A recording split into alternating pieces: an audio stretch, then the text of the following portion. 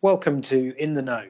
I'm Mark Brown and I'm joined today by Director and Financial Planner Neil Clark to discuss intergenerational wealth planning. Welcome, Neil. Afternoon, Mark. I'm going to start by referring back to our earlier podcast series on the 7 concepts of financial planning. Our first concept is that everyone is financially unique, and this is certainly true when it comes to intergenerational planning. In this case, you're not just talking about your own journey through life and what this means to your planning, but also the lives and circumstances of your immediate family members and those you want to financially support.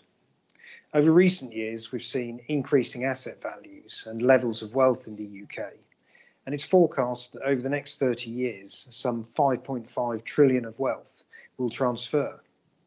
Without prior consideration and planning, much of this will incur unnecessary tax, not end up where intended, or will be used ineffectively because of poor financial decisions and a lack of professional advice.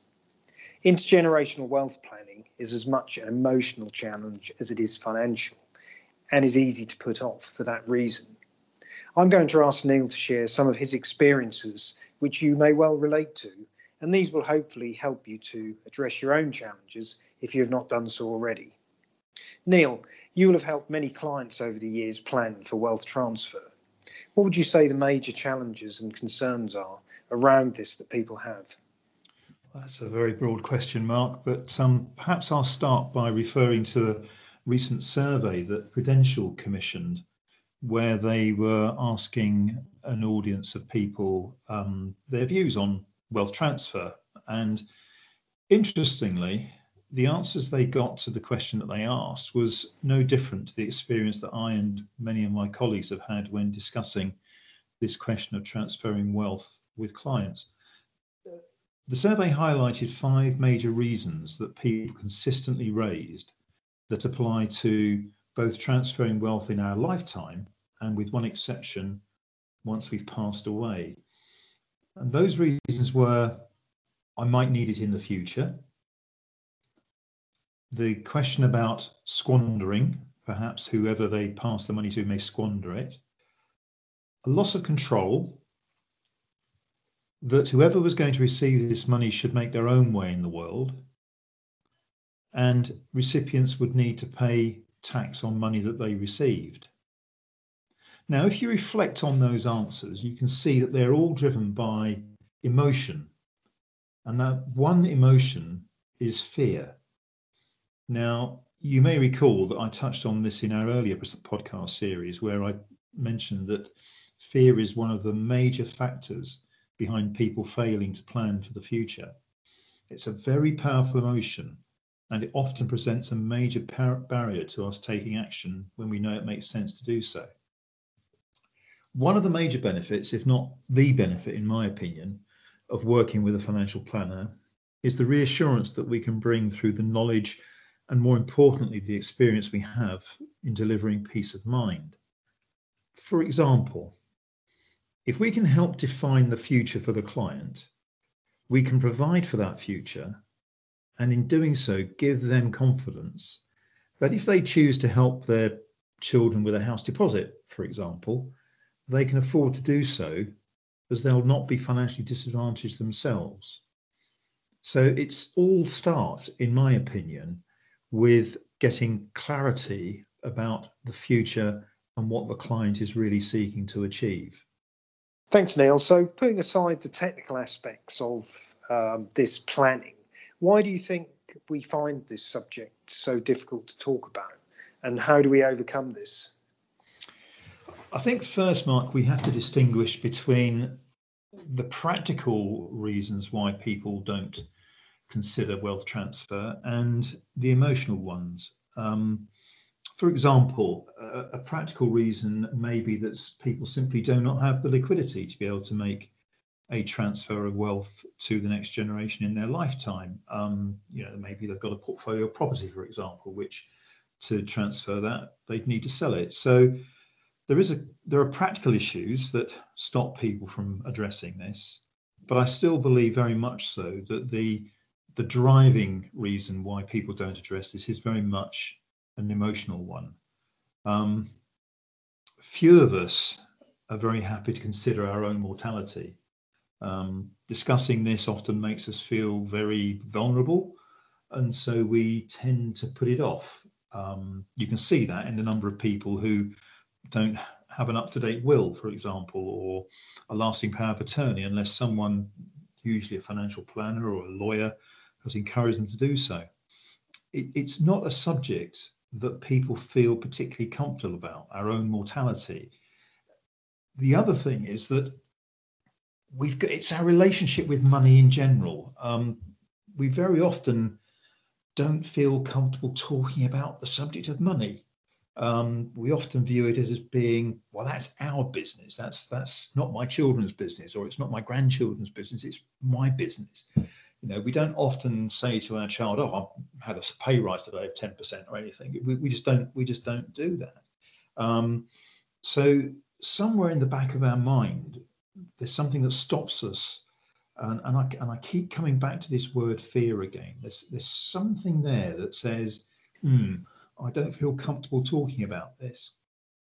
It's a very, very difficult subject, and it has to be treated with sensitivity. But let me give you an example, or at least try and give you an example anyway.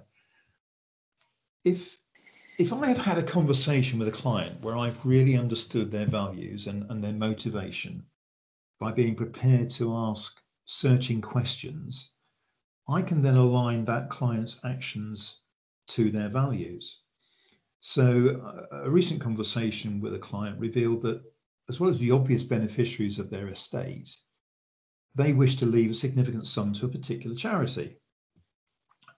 I understood why they wanted to do that because I'd listened to their story, and their story gave me the motivation for why they wanted to leave monies to this particular charity.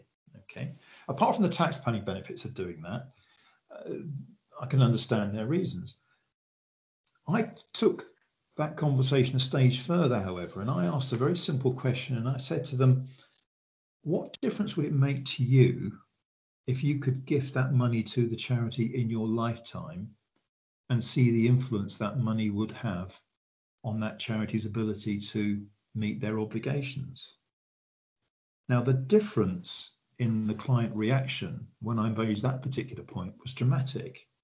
And it just goes to show how powerful overcoming emotion is in taking action in this complicated area.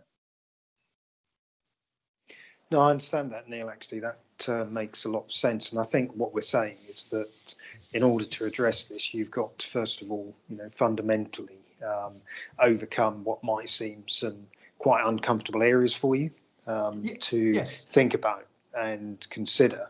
But if you don't address those areas, then you're never going to start the journey towards putting a plan in place, which will ultimately deliver what you want the end outcome to be. Ultimately, Mark, it's all about having a plan. It's all about understanding what it is you ideally would like to achieve, and then putting in place a plan that you are comfortable with to be able to achieve that overall objective. And that does take time and patience and gentle questioning and evaluating what people really, really desire. So to contrast that, moving on from emotion to inheritance tax. So like any tax, I guess, it's an unwelcome deduction. But it does have a bearing, not only at the time that this tax is paid, but if it's a deduction from an estate and transfer of wealth, it's also going to have an impact for years to come, because any assets that are not passed down because of tax, the loss of future compound growth means that they will be worth less in time, and the value of the estate passed down will be worth less. What we're seeing is, with rising asset values, as we've noted, estate values are increasing, and therefore more IHT is being payable unless you put planning in place. The numbers here are pretty significant and should prompt us to seriously think about what reasonable action we can take. Yes, no, that's very true. And I think before we take any action whatsoever, I think we have to consider what the client feels they need to be able to maintain or fulfill their preferred lifestyle. Because once we know that, we can work out whether they can afford to transfer wealth onto the next generation or even the generation after that. Once we've got that defined, if you like, we also need to deal with some of the emotional concerns that might stop the client from making that decision to transfer wealth, giving up control over how the money may be used, for example. We need to define as well whether we're looking to transfer a lump sum, or are we happy to make regular payments out of surplus income. From an inheritance tax perspective, these are treated entirely differently. One is possibly a potentially exempt transfer, and it could be a chargeable lifetime transfer, or it could in actual fact be an exemption because it's surplus from income. Need to consider very carefully about who we are planning to pass the wealth to. If we're passing it on to our children, are we simply passing the problem down the line and creating a inheritance tax liability for them? Or do we want to jump a generation to grandchildren?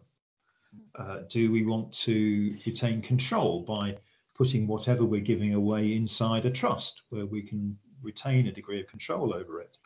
The range of questions is to consider is limitless, and the range of options are perhaps limited.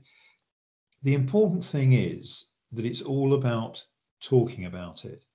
Talk to the beneficiaries, talk to your financial planner, find a solution that you all feel comfortable with and everyone is happy with and appreciates what the reasons for it.